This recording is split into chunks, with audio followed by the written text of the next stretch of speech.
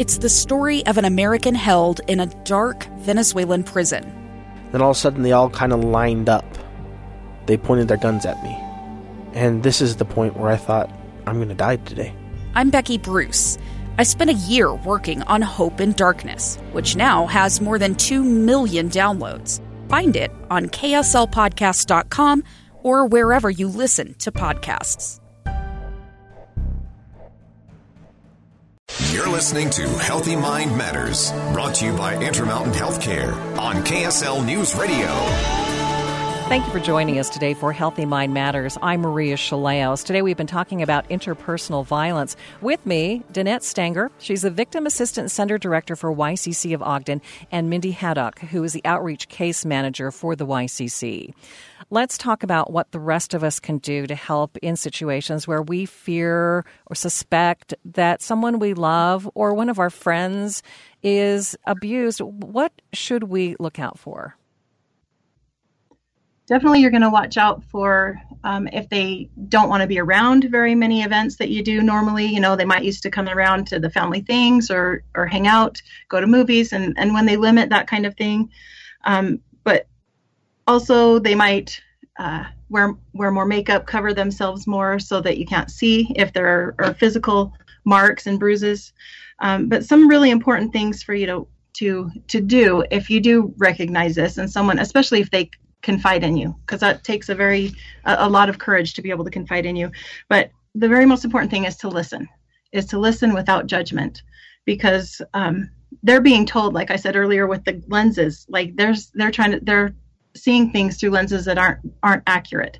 So we want to listen, not be judgmental, even if it really, really frustrates you, because you oftentimes 7 to 11 times is the statistic where people will leave a relationship and come back and leave and come back before they may leave for good, because there are many, many reasons why they stay or why they come back.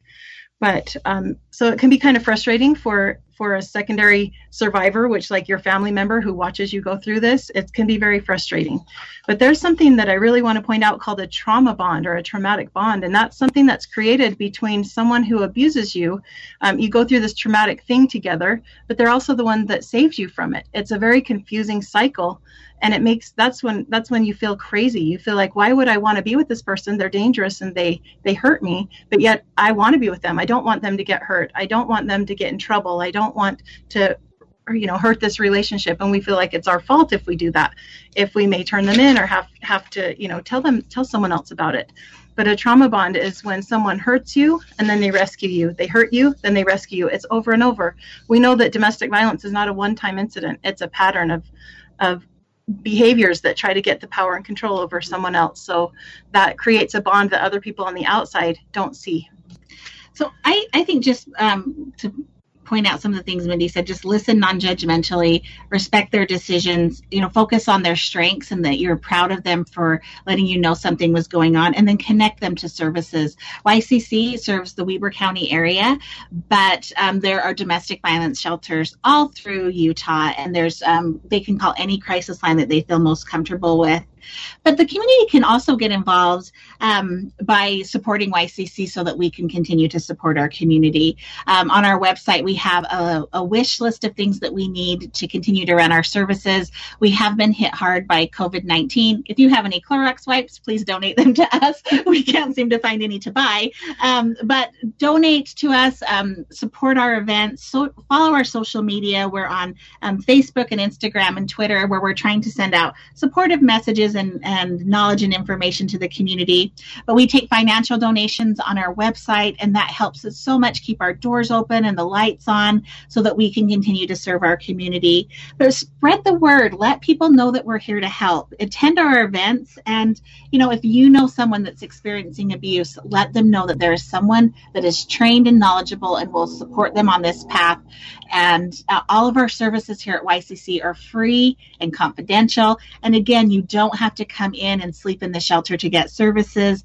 And you never will be required to make a police report. That will be up to the individual and their circumstances, because we know that there's times that people don't feel safe doing so. And that's kind of in a nutshell what we want people to know. We're here to help, and please call us.